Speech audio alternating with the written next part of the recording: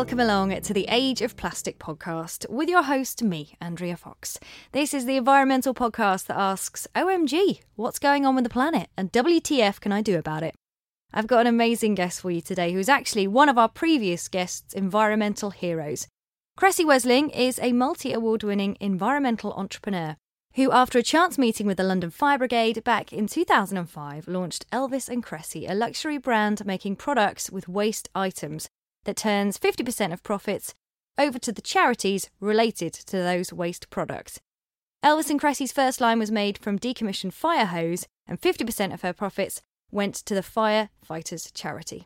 Her company now collects 12 different waste items, and it works with several charitable partnerships, most recently teaming up with a 5-year partnership with the Burberry Foundation. On the podcast today, we talk about how the meaning of the term luxury has changed, how to build a sustainable brand from landfill up, and how wastewater can be used to make perfume and booze. Yes, really. Here's today's guest on the Age of Plastic podcast, our first MBE, Cressy Wesling. So congratulations. When did that occur? That was in February. I was actually on my birthday in 2013. That randomly happened on my birthday. That was very, very fun to go to Buckingham Palace on my birthday. Wow, and we were just saying that you are originally via Canada to the UK, via Hong Kong, and your family think you sound like the Queen. Yes, that's because they haven't heard her very often. But also they didn't know anything about an MBE. That was quite funny because when I called my dad to say they've offered me an MBE, he was like, "But you didn't go to business school. I don't understand." Oh yeah, not that one. Yeah, because you came via business, and were you offered a job just in a chance meeting? This is before Elvis and Cressy, wasn't it? Yeah, I think actually it's really easy to say that you've dictated your entire life and that you've made really conscious decisions, but I don't think I've made that many conscious decisions that I thought would have the consequences that they did. I'm very good at deciding in an instant whether I think something might be fun or challenging or not and saying yes to that. But I never, ever predict what that's going to lead to long term. So when I first met the London Fire Brigade, I had no idea that I would then be the only reason fire hose doesn't go to landfill and hasn't been going to landfill for 14 years. I didn't know, you don't predict these things. I've read that you said that waste was kind of a hobby growing up. You quite liked a trip to the dump. Is that right? Yeah. So in Western Canada, I'm not sure what our waste collection was like, but it was fairly basic when I was a kid. We did a lot of recycling, but if you wanted to get rid of your household domestic waste, you would go to the dump on a Saturday. And as a kid in the prairies, the only place where you ever saw seagulls was at the dump. We didn't have a sea for thousands of miles, so that's where you would see them. And I remember this kind of sickly sweet smell and just this feeling of opportunity, look at all this amazing stuff that's here. And that was a little bit Wild West land when you could arrive in your truck and dump some things and take some other things home, which is certainly not allowed today, which is terrible. We should all be allowed in and out of the landfill well, I suppose scavenging isn't that hygienic, but there should be a better way than just putting it in the ground and trying to forget about it. And you found a great way to stop a massive amount of waste going to the ground with that chance encounter with the London Fire Brigade. Yeah. Tell us how that came about. So when I first came to the UK, and I love thinking about this now because we really didn't have, the internet was around, but it wasn't the source of all knowledge that it is now. Oh, those heady days, I remember them. There was no Wikipedia and the government just didn't put all of its major reports online. And I was really interested in the issues affecting the UK. And where I went to find out what these issues might be was the British Library. They have a business and IP centre, which to this day is kind of an epic place to go because they've got all the major reports, all of the most incredible intel, and they've got people who will direct you down the channels that you want to go. And I there discovered various reports from whether it be DEFRA or the Office of National Statistics about how much waste the UK was producing in a year. And in 2004, which was the year I arrived, 100 million tons of waste went to landfill. And I remember thinking, 100 million tons. I don't know what that looks like. I don't understand. This is so huge. This is such a tiny island nation. There is no hinterland here. It's not like you have a Siberia or a northern tundra where you can just go and really pretend this isn't happening. So I decided to go and discover what was in landfill sites. And that was the that was the real revelation, because British landfills at the time seemed very happy for a young Canadian with a backpack and a ponytail to just go wherever she wanted and ask whatever questions she wanted. And at first, I don't know, have you been to a landfill? I actually really want to go. Is that odd? I'm so glad you No, find them I mean, exciting, because I'm fascinated to see what's there. Yeah, in every audience, I'm always asking who's been to a landfill. And it tends to be, let's say, 5% to 10% of the population, so more than you might guess. But when you first arrive, you see exactly the chaos that you expect. I think there was a British murder mystery show, Silent Witness, a couple of weeks ago, which had scenes from a landfill. So even if you can't go to iPlayer and get a visual. Yes, I mean, dead bodies and all, etc. But it's chaos. There's burst bin bags, and there's everything from dog poo to tennis rackets to nappies. And you just think, this is hopeless. I cannot do anything with this. And in a way, that's really, really depressing. But what I suppose where I got really excited was this real point of anger where I saw 3 trucks that arrived right after each other, and they were all carrying this closed cell foam. And that's the kind of black foam that if you buy a high-end camera, it's the foam where they cut out the spaces to put in a lens or a really expensive camera. And it's the cutouts, because obviously that negative space is waste. But because foam weighs nothing, and we pay for landfill based on weight and not on volume, you could probably get rid of 3 containers of this material for £400. It was ridiculous. But it was clean, and it was unused material. And actually, that kind of foam is recyclable. So what was it doing there? And the more that I would stay in certain landfills, the more I would find these patterns of waste, almost like rivers coming in. And not rivers of chaos anymore, but rivers of single type materials that were all post-industrial waste that all had another life. And that made me think there was probably a lot of opportunity in this 100 million tons. And that's when I started really trying to break it down. So I went back to the British Library, looked up loads more information, and the progress started from there. It's amazing. And you've been Elvis, your partner, we should point out, yes. In the business. Didn't you start it with like £40 and a cutting tool? Yes. And he worked out a way to use offcuts and turn them into these beautiful items. Yeah, Elvis is there is no Elvis and Cressy without Elvis. There certainly is no salvation for the fire hose without Elvis, because in the partnership, I'm the person who brings the waste home and puts it in the middle of the floor and says, this is our responsibility. And I'm sort of using the word our very loosely there, because... But waste is our collective responsibility. I think that's a lovely thing that you clearly see. Yes. I see rights and responsibilities as part of the same equation, and I think there's an enormous amount of rights that you get in this wonderful country, but with those should come an enormous feeling of debt, which I suppose is the business is Elvis and my way of repaying those debts. But with the fire hose, I brought it home and I put it in the middle of the floor, and I said, we're going to fix this. And Elvis had another job at the time, so he said, what do you mean we? But I just kept kind of hassling him about it and saying, what can we do? What can we do? And there was a lot of experimentation that ensued. I went back to the British Library and tried to understand, what is nitrile rubber? That's the material that makes up hose. Where is it made? How much is there? What's the scale of the problem? What's the nature of the problem? And then really we were trying to think not just of a way to take it from location A and put it in location B and maybe give it a short, insignificant life. We were trying to think, what could we do to give it the most wonderful second life? What could we do to fill it with the love that we had for it, so that other people would look at this material and think, oh my goodness gracious, no, this cannot go in a bin. And that was kind of the turning point for us to focus on an industry that we knew even less about than waste, which was the luxury sector. It's just such a counterpoint, isn't it, to go from waste product to luxury? And I think that's just so amazing that you saw that. And is it true that kind of a big break, I suppose, came via Cameron Diaz and US Vogue? I mean, you could look at the business as a series of big breaks. Elvis was making the first ever belt. And I got a call from someone associated with the Live Earth concert in which was Al Gore's concerts that toured the world to raise finance for climate issues and environmental awareness. And they wanted us to turn Wembley green for the day. I had a green reputation, I suppose, at this point, which can't be done. But I said, we can't do that, but we can make you these fantastic belts out of decommissioned fire hose. And they said, wow, can you make 1,000? And I said, yes. And Elvis is on the floor cutting the first ever belt going, wait a second, I haven't made a belt yet. And now you've got us making 1,000.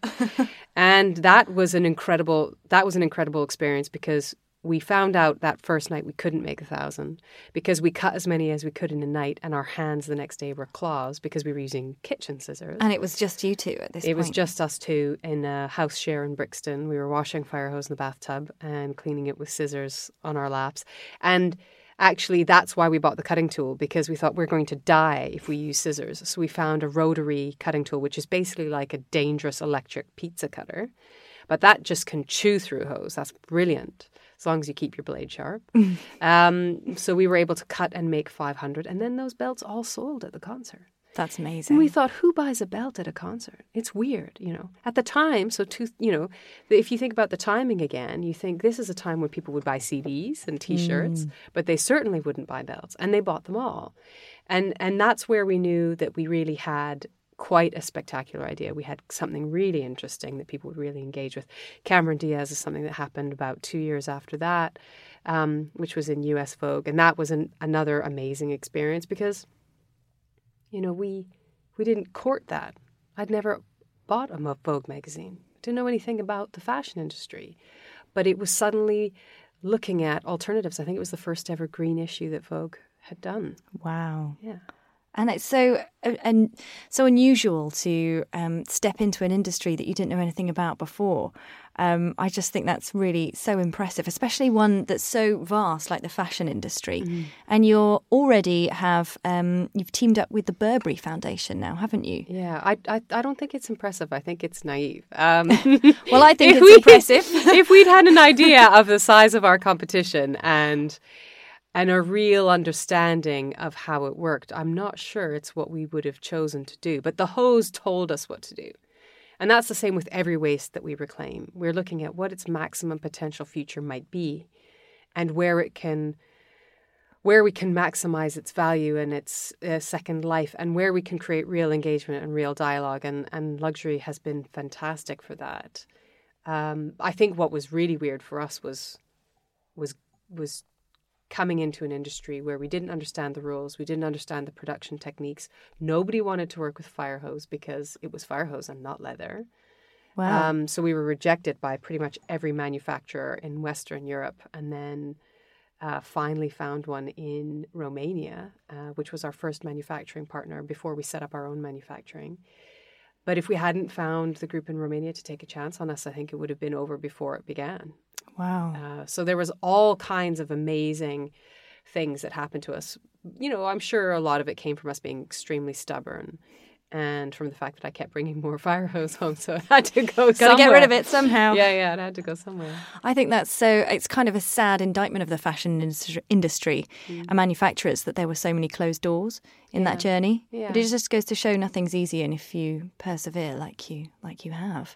Yeah, nothing is easy. But also, I think the biggest thing for me is intent. Our intention was to rescue the fire hose and was to set up a business that challenged not just the luxury industry, but every industry. Why start a business? I'm not interested in entrepreneurs that want to start a business to make money. Money isn't even a real thing anymore. It's just a 1 and a 0 in in the internet somewhere. It's not real. So I'm interested in people who want to actually solve some of the huge problems that we're facing. And if you can use the lens of business to do that, I think it's a worthwhile project. If you're just making money or just exploiting something, I don't even think we should call this innovation or business. I think we should find other words for it, all of which would be rather negative. So for me, the intent behind it was more important, let's say, than the material or the industry we were in.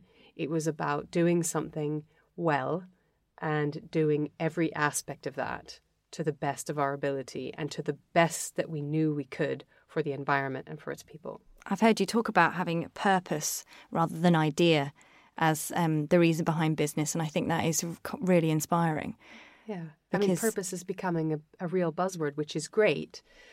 But when someone talks about their purpose, I always want to know the real deeper questions because, I don't want a big company that exploits its workforce to say, well, our purpose is to employ lots and lots of people. Because, yes, they might be achieving their purpose just in terms of sheer numbers. But if everybody who works for them is seriously unhappy and unable to afford a place to live, then it's kind of, meaningless. Yeah, zero sum. As a company, Elvis & Kressy says the future of luxury is sustainable, ethical, reclaimed, open, generous and kind. So that's all wrapped up in kind of your business ethos, isn't it? Yeah. And we thought a lot about what words we would include there because for a long time, people's understanding of luxury came to them from the businesses that dominate the industry. And I don't think that's a great idea because I think the message that they're giving us is certainly for the last 15 to 20 years is wrong because it's about unsustainable levels of consumption. It's about bling. It's not necessarily about provenance. It's more about something that has a high price tag. And if luxury could go back to the roots that it came from, which was when it had to be something that was made incredibly well by someone who was treated incredibly well, then that's a wonderful place for it to be. But that's not where luxury is right now. That's where it seeks to go. And we didn't want to start at the wrong end of that spectrum. We wanted to start where it should be. It's a really interesting point about luxury. I hadn't thought of it like that, but that is, of course, the history of the word. Yeah. And when you think of luxury, obviously one of the big UK companies is Burberry. Yes. So did they have a leather cut-off issue, or was this something that you read about in the British Library and you honed in on? So it's kind of tough for me now because my favorite thing to do is to look in dumpsters and go to landfill sites. And I don't get the opportunity to do it so much anymore because literally every week someone will send me a box of something really fascinating. And the rule is I can only open it on a Friday because if I open it on Tuesday, that's it. I'm kind of done for it. Really? Wow. But we had someone approach us, 2010, 2011, an amazing saddle maker. And he sent us a bag of leather scraps. And he said, this is what's left at the end of the year, and I'm devastated by it. So this is a true craftsman, in my view, getting in touch with us because he was devastated by it, and it was a tiny amount. But we still looked at that and thought, okay, what does then this problem look like at a global scale? And that, went back to the library, started doing some research. The UN report, I think the last UN report about it came out in 2011 or something like that, and it said there was approximately 800,000 tons of industrial offcut a year globally, and 35,000 of those tons are in Western Europe. This is, again, huge amounts. So we decided to not design products from it, but to design a system. The brief I wrote for Elvis literally was, everybody's talking about the circular economy, let's actually make it happen. That means it has to be designed for deconstruction. It has to be fun, it has to be engaging, we have to cherish the leather as it is. Right now, a lot of this industrial leather waste, the best hope for it is that it gets ground up and made into a pleather, a kind of a leather MDF. And some of those processes are chemically intensive and some of them are not. But for me, the leather as it is has so much value in it now. Why would we grind that to a dust? Why don't we just cherish it as it is? And what Elvis came up with was a series of shapes that you can interlock like Lego to make pretty much whatever you want. And then we started going on this adventure with this material, and we started making rugs and things like that. And then we got approached by Burberry. I was giving a speech at an event in somewhere in the city, somewhere near Bank. And two wonderful people from the Burberry sustainability team approached me afterwards and said, okay, we have 9 tons a month. What can you do with that? Wow. And then it was 2.5 years of negotiations. Bag, isn't it? Yeah. And then we spend a long time talking. And this is the issue for me, is that as an entrepreneur, I could have started immediately. But as a business that has 10,000 people and is listed, and their decision-making process is somewhat more complicated than ours. Let's say that. And they wanted it to be right. So what I love about where we're at now is that it was incredibly brave of them. Because every other group that approached us with their leather said, please take it away from us, but you can never tell anyone where it came from. Really? So the what exciting, was behind that? Well, because nobody wants to admit they have a problem. Okay. It's the same as any kind of dependency issue, really.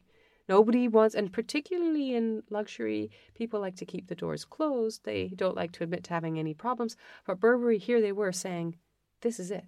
and you can share this information because we're going to be talking about the solution. We're going to be talking about what we're going to be able to transform it into and what impact that's going to have. So to me, that was very, very, very exciting, was that they wanted to be public about it. The other thing that excited me was that they were just open about not just their leather issue, but about their entire journey towards becoming a sustainable business. So it's been very exciting to work with them over the past couple of years. That is interesting because it leads on to something else I wanted to ask you about. You hear about greenwashing with companies, but I noticed Elvis and Cressy, your own B Corp, certified B Corp and certified social enterprise for good. So was that a hard thing to do to get that certification? I think B Corp is a newer platform than Elvis and Cressy is. Social enterprise, the concept of that has obviously been around for a very long time. But I think we were a social enterprise at birth. You know, we had those values from day one, and we were a B Corp before B Corps existed. I think it's really, really hard if you are a legacy business and you are deciding to now become a B Corp. So the work that Danone has done to take some of their brands into being B Corps is incredible because they weren't that to begin with. Whereas we have always been that way. What I do love about being in both of these camps, though, is that you get to meet some of the most wonderful entrepreneurs that are doing constant innovation. And by innovation, I mean environmental and social innovation. And that means that you are constantly challenged to do better every single day. How can I be better? We still have some compromises. How can I get rid of this? How can I get rid of that? And I suppose that brings me to, our plastic story. Obviously Blue Planet came out and there was this huge wave of feeling about plastic in the UK. And then you had Theresa May making quite a sad announcement about how we were going to spend 25 years banning single-use plastic. And I remember being really depressed by that because I thought, we've got a zeitgeist here. We've got some of the most incredible packaging development companies in the world in the UK. We are an innovative nation. We've got all the environmental brain power we need to say, no, we're going to eliminate this overnight. You know, we're going to do it in 5 years. Let's set a really ambitious agenda, create loads of jobs, you know, the same as what we should have done with renewable energy. Yes. And my reaction to that was to go down to the workshop floor and say, look, we have some plastic around. How do we get rid of it? I want it gone. And it was all gone in 3 days. And we'd already gotten rid of most of it. But there was things like small courier packages. Our courier partner wants to put it in something called an express pack, which is a plastic bag. Mm-hmm. And we just said, guys, we're not doing it anymore. And they're like, but you have to do it. No. After 3 days, the standoff was over and we won.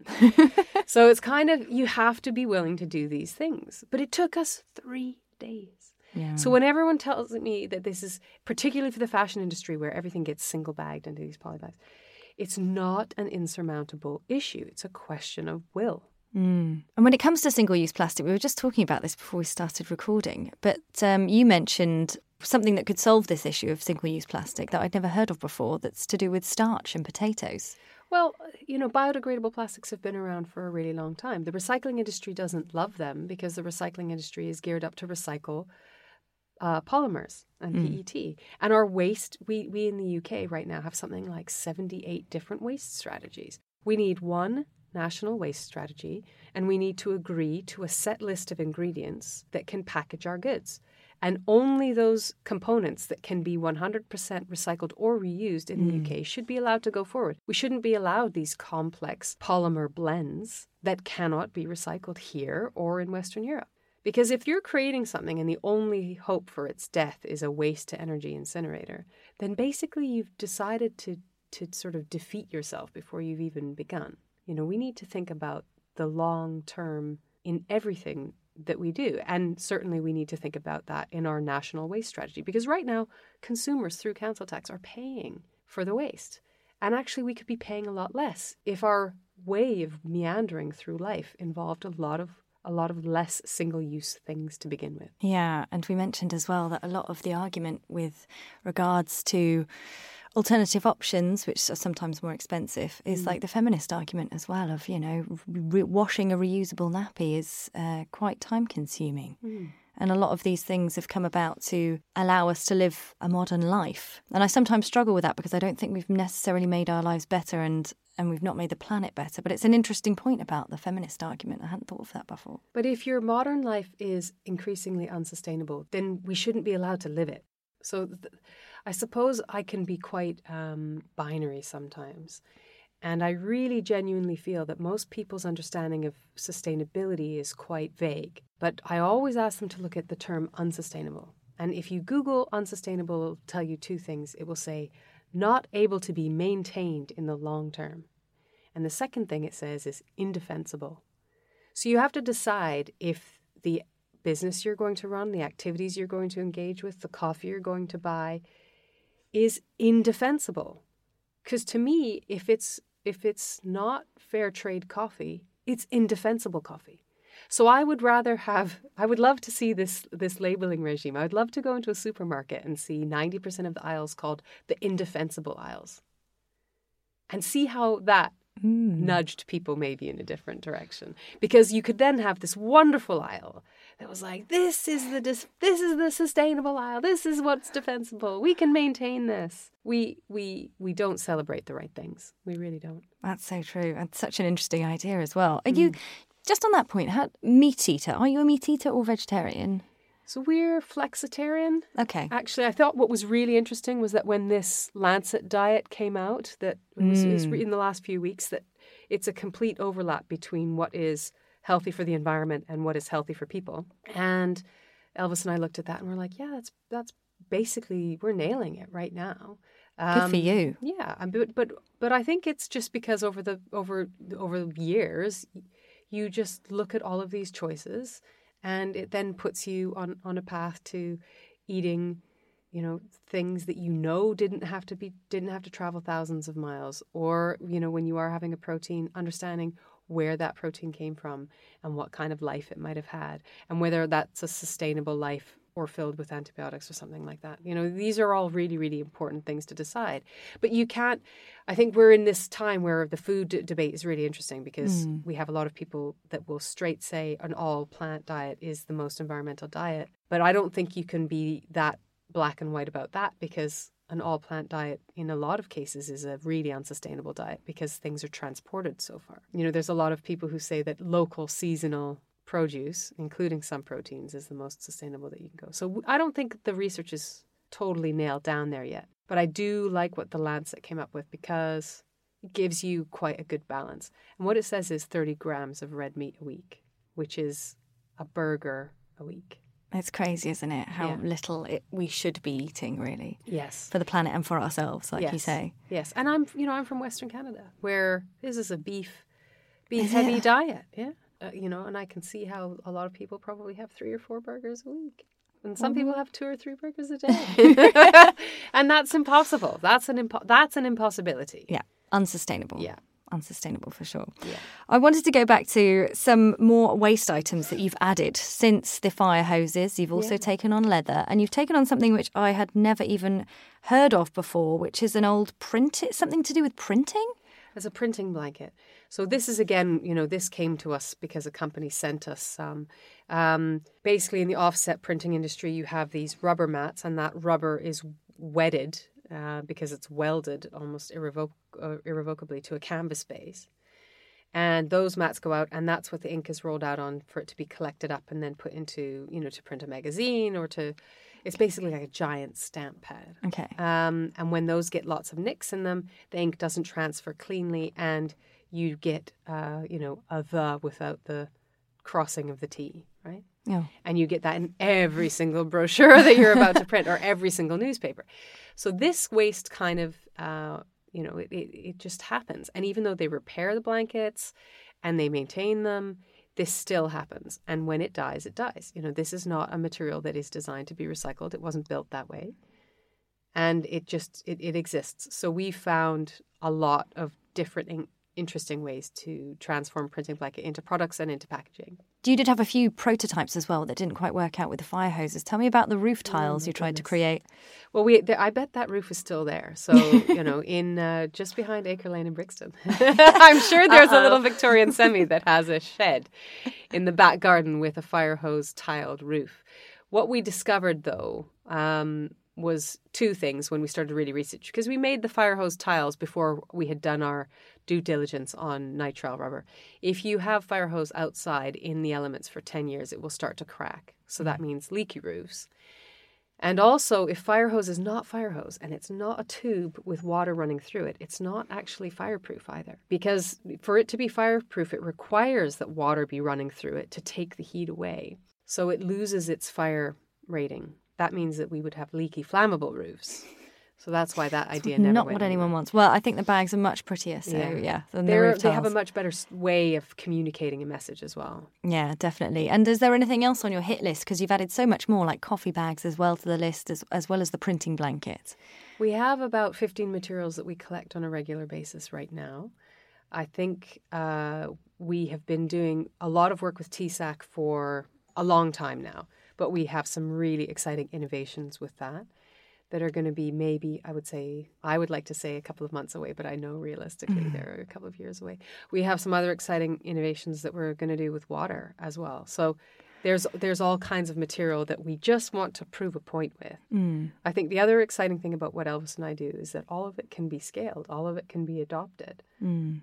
Our way of working is entirely transparent. So when you were saying about what kind of luxury business we are open and transparent. And that means that we are available to be learned from. You know, we open our doors, people come in, we have literally no secrets. And that means that a lot of the ideas that we bring forward can be shared. You know, I met someone from the British Council, I think, in Egypt. And he said that they use one of our short films to present to young Egyptian businesses and entrepreneurs. And he says that our idea has launched 14 different reclamation businesses in Egypt. Wow, that's amazing. And that's one story. And I think it's because we go out there and we tell people the truth and we say how exciting it is to run a business that really does something worth doing. Yeah, and also that it's so much easier when you start with those principles to then scale up. Yeah. Like you say, it's a bit harder to retrofit those ethics onto your company. Yes, because right now when we scale, we can't scale without achieving two of the things that are core to our DNA. So if our DNA is rescue, transform, and donate. Yes, those are the three pillars, right? Pillars of the business. The bigger we are, the more material we rescue, the more material we transform, and the more money we give away. So I just think that it means that growth for us is good. It means that we should have a license to trade in the long term. It means that we are defensible and sustainable because what we're doing, no matter what size or what scale it's on, will fundamentally be good. Because you couldn't suddenly stop giving money away. You know, we think that the circular economy means the circular flow of capital as well. And it also means that we couldn't ever grow without, you know, with giving up this concept of rescue. Yeah. And you mentioned wastewater in there as well. Do you have an alcohol business in mind with that? Well, there's, you know, a lot of luxury businesses make perfume and quite a few of them are into alcohol as well. And we know that wastewater is not in any way treated to the degree it needs to be treated. Explain a bit more about that, because that's not something I have no concept of. So if you think of a really interesting case study is Singapore. Singapore does not have enough of its own fresh water. So they invested really, really heavily in a water-to-water system so that their wastewater could be suitable drinking water. And that means that they do, they separate the liquids from the solids with mesh screening. They do all kinds of levels of filtration. They do reverse osmosis. They just do world-class sewage treatment and water treatment. They're pretty much the only ones in the world that are treating water to that level. Wow. Okay. Everyone else is subpar. And that means that a lot of the chemistry that goes into agriculture, a lot of the chemistry that goes into people is going straight into the water. And the only way to get that out is to put an enormous amount of effort into water. And right now, I know that people complain about their water bills, but actually water is incredibly cheap. You know, I think my water bill is £22 a month. And this is a ridiculously low cost for the fact that healthy drinking water is piped directly into my home. And I would rather it be more expensive and be pristine as if people had never existed than the state it's in. And I would really, really, and I'm desperate for that to happen because I don't want us to have a class-based water system. There's a lot of places where people have gone completely dependent on bottled water. And that means that people with a lot of money can access clean water and people without any money can't, because you stop then as a society investing in water infrastructure. So it's really important for us to invest heavily in, well, basically the environment, because that's our future. But water and climate change, these are all a big deal. And we're not putting anywhere near enough money into these areas. Whilst we touch on money, I love your idea of tax parties that you have in the company. Can you talk about that? Well, there's this whole bizarre debate about how you should minimize taxes. And then you've got all of these people who are tax exiles and they spend 3 months here and 3 months there. You've got companies that say they pay tax in the countries where they generate revenue, but really we all know that they're just taking advantage of bad legislation. And then you have Elvis and my philosophy, which is we live in a country that has very low corruption. We live in a country that has incredibly good public transport. And I know that a lot of people will find that, particularly people in Brighton, will find that hard to hear. But go to rural Canada where there is none, and then come back here and be really, really grateful for the fact that most of the time trains do what they are supposed to. We have all of, I came as an immigrant in 2004 and set up a business. And by 2013, I was an MBE. This is an incredible country where there's all kinds of opportunity. And that costs money maintaining that level of opportunity. The NHS is incredible. So there's so many amazing things here that are so worth paying for. And I don't agree with everything that the government does, but what we do on tax day is we just pretend that they've spent it on cancer and childhood education and trains, and then we're happy about it. Then it is a celebration because you think, thank goodness we live here. So yeah, that's part of the whole rights and responsibilities thing. But the other thing about having a tax party is that's also the day we give money away, because you're looking at what our annual revenue is and what our profit share is, and then we write our checks to the firefighters charity. So of course this is all worth celebrating. This feels incredibly good. We've had a lot of proto-investors who've questioned this decision over time, going, 50% is all really high. It feels amazing. There isn't anyone associated with the business that doesn't feel incredibly proud of that. Because the work that, let's say the firefighters charity, the work that the firefighters charity does is so incredible. It works to keep their health and their sanity. One of the biggest things that we have in the fire service is PTSD. And it has a really, really incredible mental health program, not just for fire service personnel, but for their families who also suffer from PTSD through transference. I think what they do is amazing and they need more money. And so it is a day of celebration for sure. I love that ethos. I think I've heard someone describe tax as the money you have to pay to live in a civilized society. And I do my tax as a freelancer the same way. And I've started trying to think of this is going to something good, the money that I'm giving to the government. Yeah. We keep our fingers crossed, at least. I was born in Western Canada. I had an amazing education, an unbelievable family, a world-class education.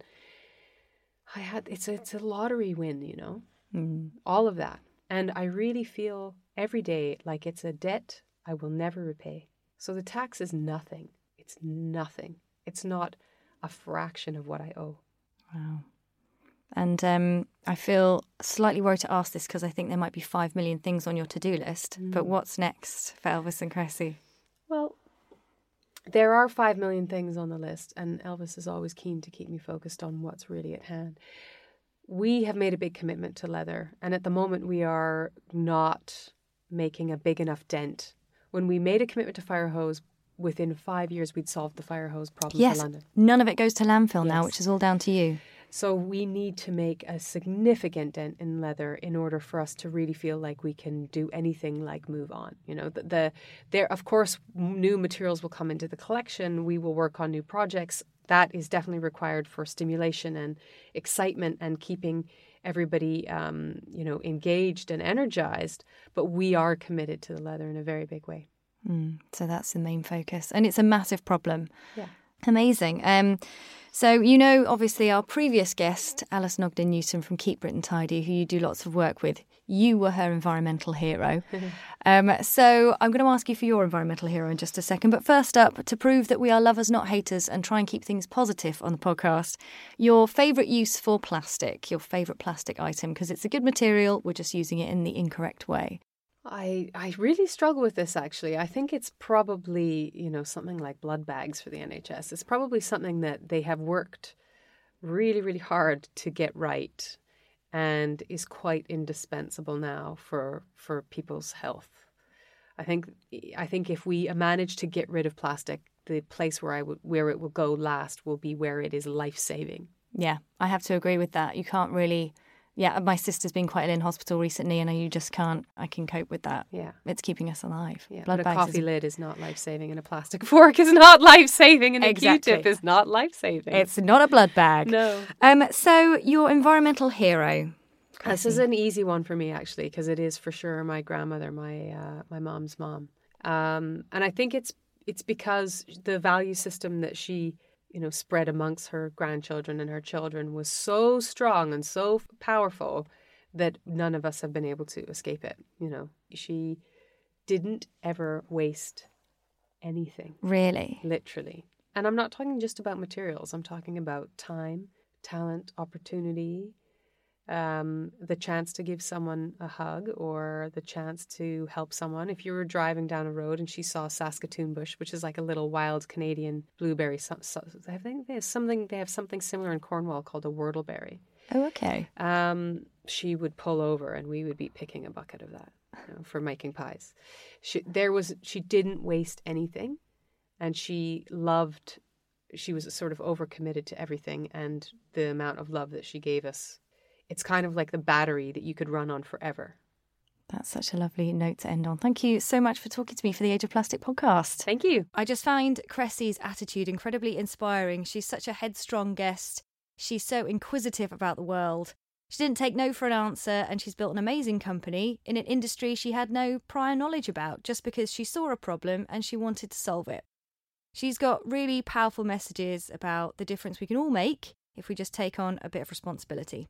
To consume differently, to ask questions about how and why things are done, to ask more of businesses and to ask more of governments. I highly recommend looking up elvisandcressy.com to find out more about their products, their workshops and their ethos. And on next week's podcast, coming up in 2 weeks, I'll be talking to a woman who has literally just got back from rowing across the Atlantic with her team to highlight the plastic waste in our oceans. Her name is Laura Try, and I can't wait for you to hear our chat.